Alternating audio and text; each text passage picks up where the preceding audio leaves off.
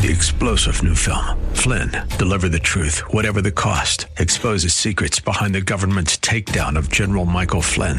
Flynn knew what the intel world had been up to. He ordered the first audit of the use of contractors. This set off alarm bells. He told the truth. He was the most dangerous person for Donald Trump to hire. They had to get rid of Flynn. Flynn, deliver the truth, whatever the cost. Available now. Watch it today. Go to salemnow.com. salemnow.com.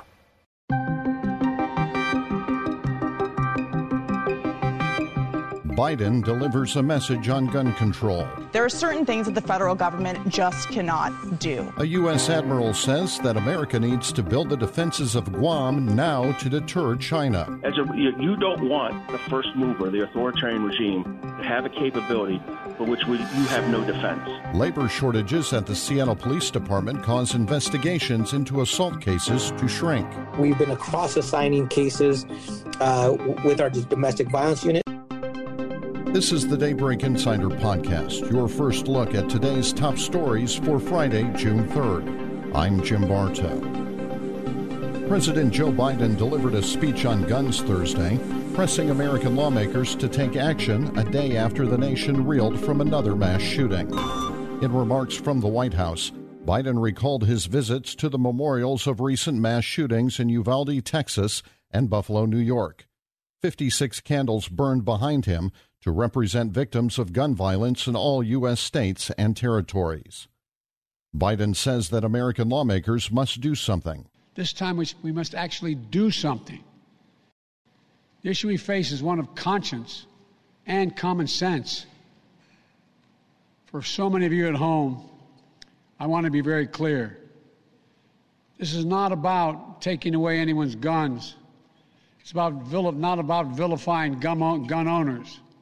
In fact, we believe we should be treating responsible gun owners as an example of how every gun owner should behave. I respect the culture and the tradition and the concerns of lawful gun owners. At the same time, the Second Amendment, like all other rights, is not absolute. It was Justice Scalia who wrote, and I quote, "Like most rights, the rights granted by the Second Amendment are not unlimited. Not unlimited. It never has been." Biden also explained the steps that he believes that Congress should take. We need to ban assault weapons and high-capacity magazines.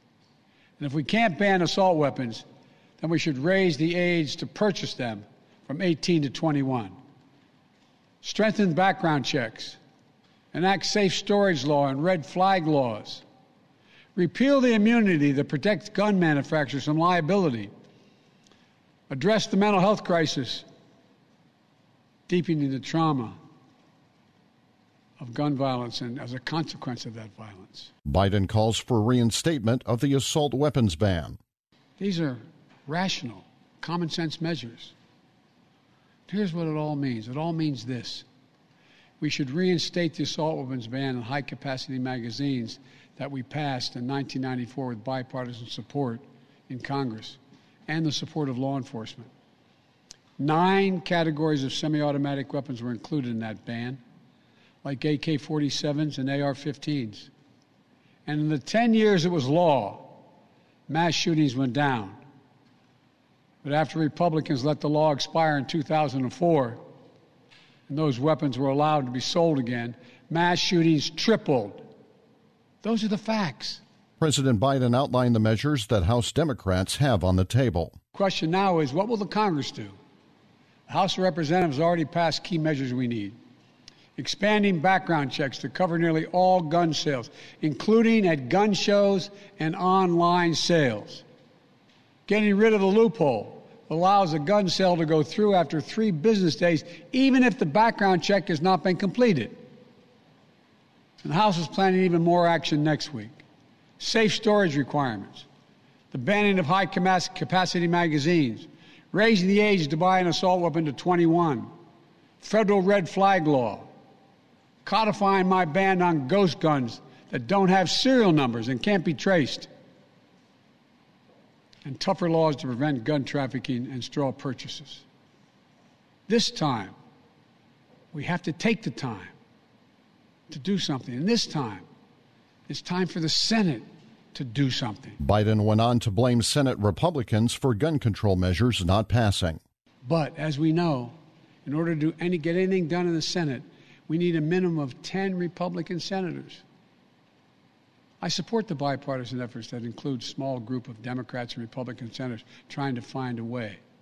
But my God, the fact that the majority of the Senate Republicans don't want any of these proposals even to be debated or come up for a vote, I find unconscionable. We can't fail the American people again. On the Hill, the House Judiciary Committee held a markup today to advance a series of bills with the goal of getting the package to the floor for a full House vote next week. The package of gun control measures would, among other things, raise the age for buying semi-automatic rifles from 18 to 21, ban high-capacity magazines, and increase background check requirements. Democratic Representative from New York, Mondaire Jones, says he is willing to do whatever it takes to end gun violence. Enough of your thoughts and prayers. Enough. Enough. You will not stop us from advancing the Protecting Our Kids Act today. You will not stop us from passing it in the House next week, and you will not stop us there. If the filibuster obstructs us, we will abolish it. If the Supreme Court objects, we will expand it, and we will not rest until we have taken weapons of war out of circulation in our communities. Each and every day, we will do whatever it takes to end gun violence, whatever it takes. What we will do is not fail the children of this country the way that you have failed us, the generations of Columbine, Sandy Hook, Parkland, and Uvalde. I yield back, Madam Chair. On the Senate side, a deal may be farther away, but a bipartisan group of senators led by Republican John Cornyn and Democrat Chris Murphy spent the past week attempting to reach a deal on potential legislation that would address gun violence. On the table are state incentives to pass red flag laws, updates to school safety protocols, and changes to background checks. Town Hall editor Katie Pavlich joined Fox News to discuss her thoughts on President Biden's address on gun control. If we're going to talk about semi-automatic rifles, that's something we can talk about. But the facts are, according to the National Institute of Justice, which is a Department of Justice outlet, 77% of mass shootings are committed with handguns.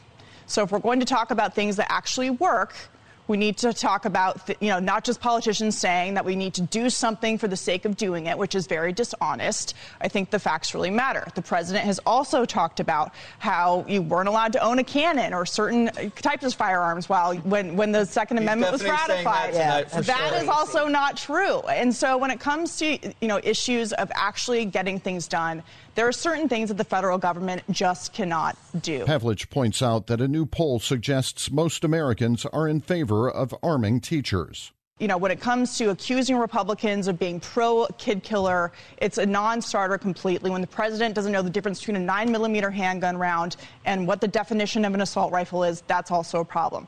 Also, there's a big difference between what the media has been saying, what people in Washington, D.C. are saying, and what the rest of the country thinks. A YouGov poll came out just this week showing that actually most people do think that teachers should be armed, that administrators should be armed. This is not a foreign concept. This is happening in places like Utah and Texas and Arizona. This has been done. No one's being forced to do it, but it is a concept that a lot of Americans have embraced as a solution at their local level in their school district. Pavlich goes on to say that it's a complicated issue that will require more than a one-size-fits-all approach. The left tends to throw a label on everything and act like there's a one-size-fits-all policy. I think the mental health aspect of it is important, but then we get into issues about veterans not seeking mental health care because they may not be able to exercise their Second Amendment rights. So it's a complicated issue that the president apparently is going out tonight to talk about because he wants to make his voice heard right before he goes to the beach for the weekend, which says the urgency is not that bad. A gunman who killed his surgeon and 3 other people at a Tulsa medical office blamed the doctor for his continuing pain after a recent back operation.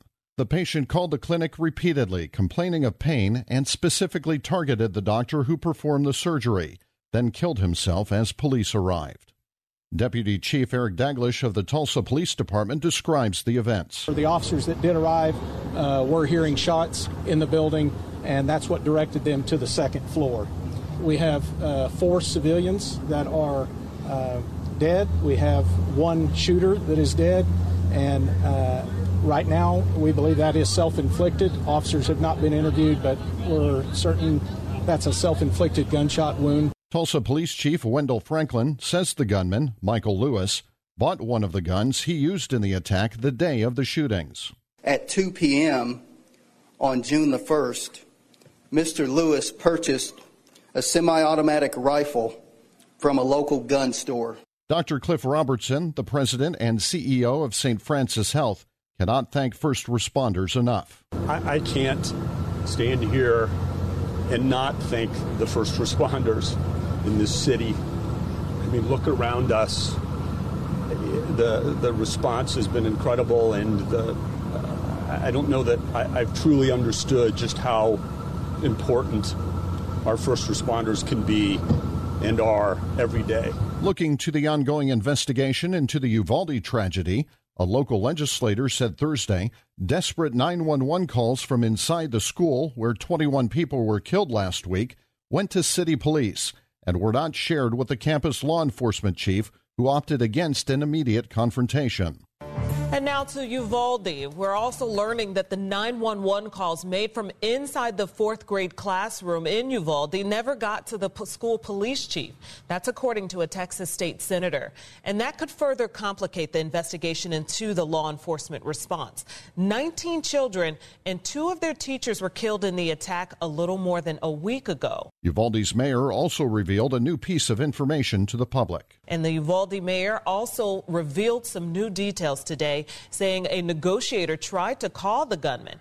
That goes against training. The training says officers are supposed to immediately confront active shooters. The ongoing war in Ukraine. President Volodymyr Zelensky said Thursday that Russia now controls about 20% of his country. The statement came at a time when Russia is making slow but steady gains in the eastern Donbas region.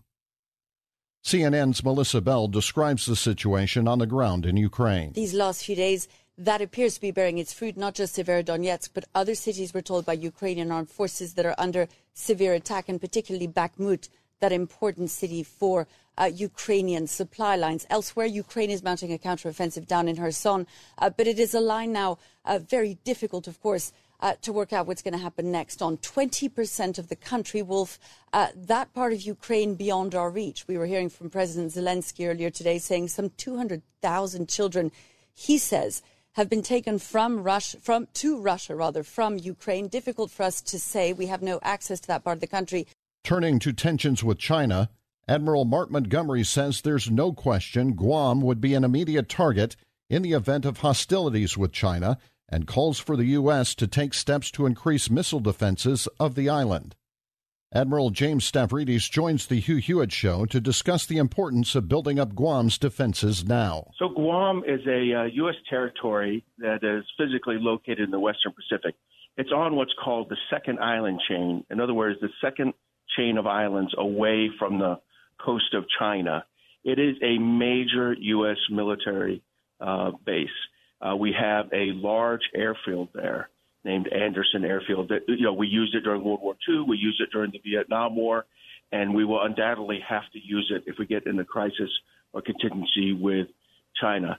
It also hosts a submarine facility, one of the only submarine base in the Western Pacific, and one of the few places where we could reload submarines in a wartime condition.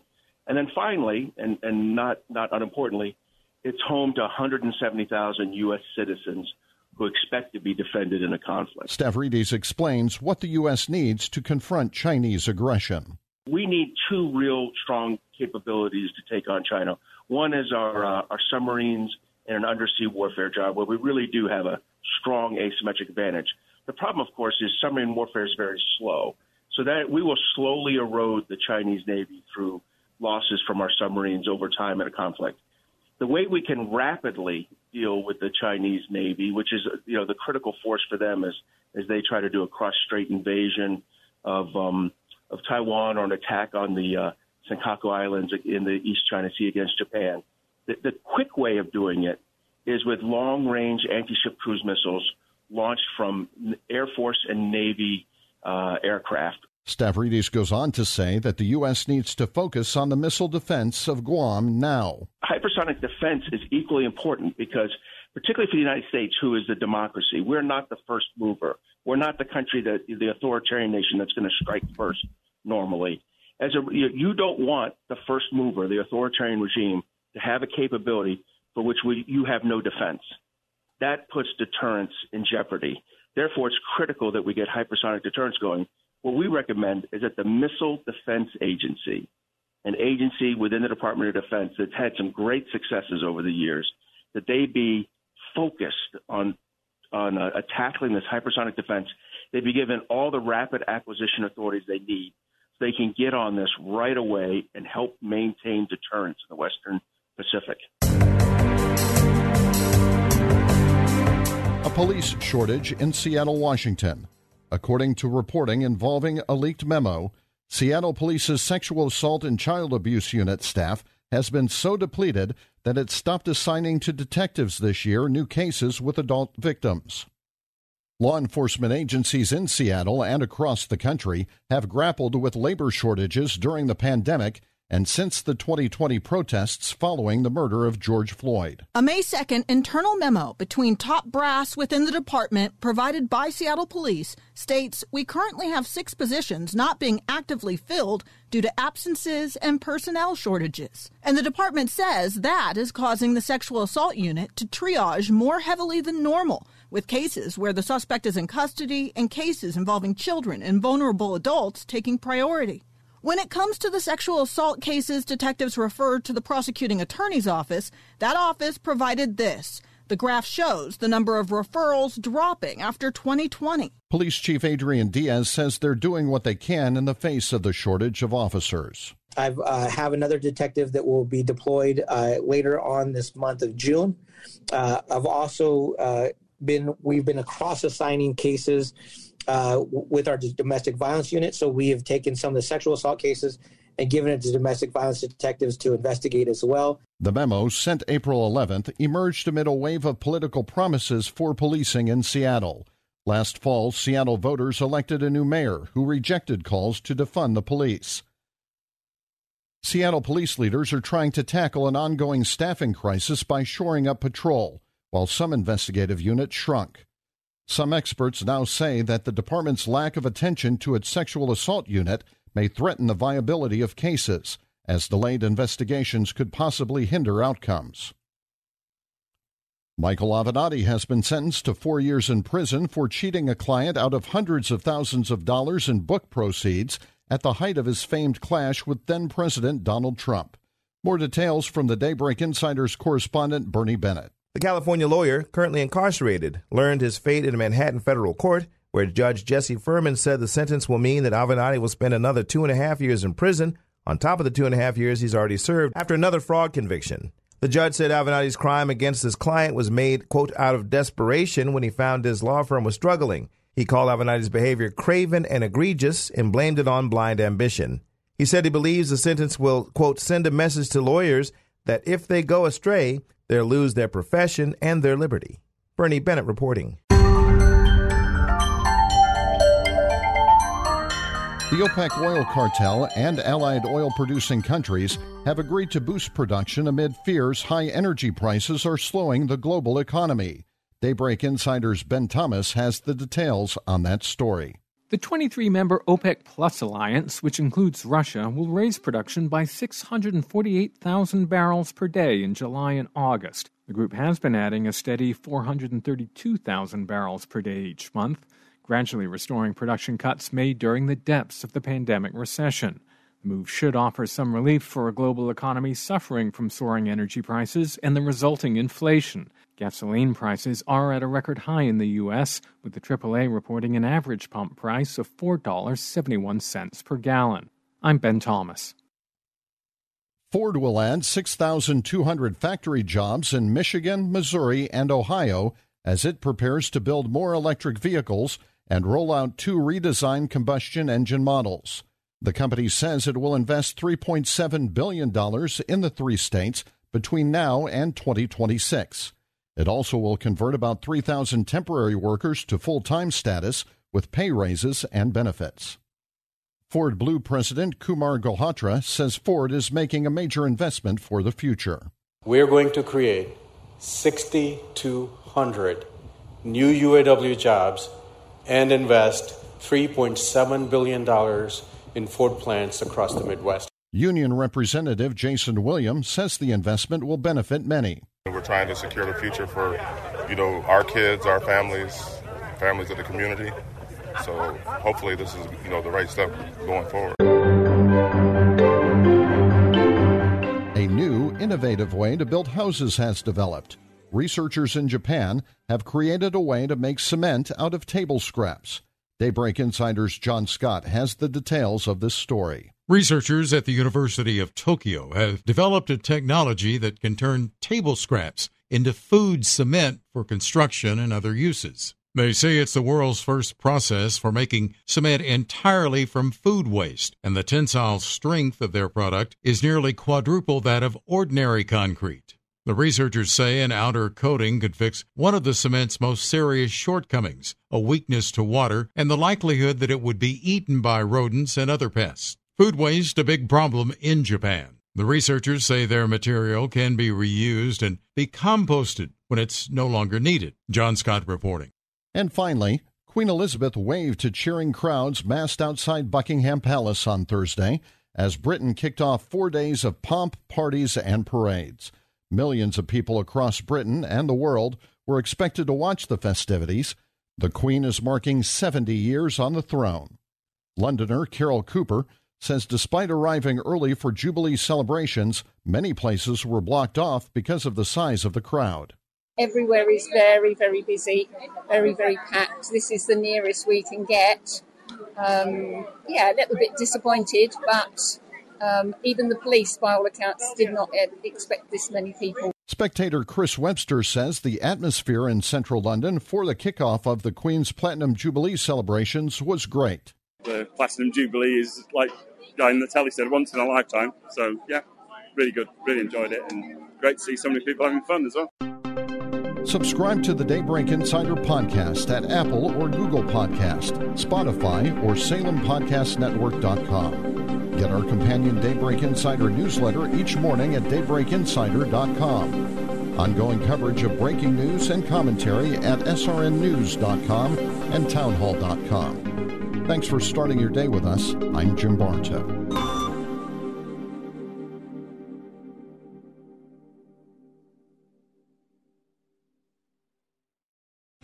3-star General Michael J. Flynn, head of the Pentagon Intelligence Agency, knew all the government's dirty secrets. He was one of the most respected generals in the military. Flynn knew what the intel world had been up to. He understood its funding. He ordered the first audit of the use of contractors. This set off alarm bells.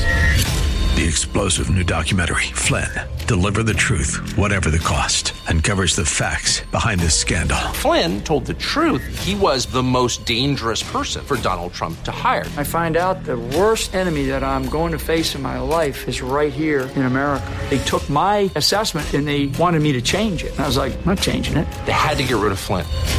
With in-depth interviews, archival footage, and never-before-seen personal records of the man behind the headlines. I just felt like I was drowning. Flynn, Deliver the Truth, Whatever the Cost. Available now. Watch it today. Go to salemnow.com. salemnow.com.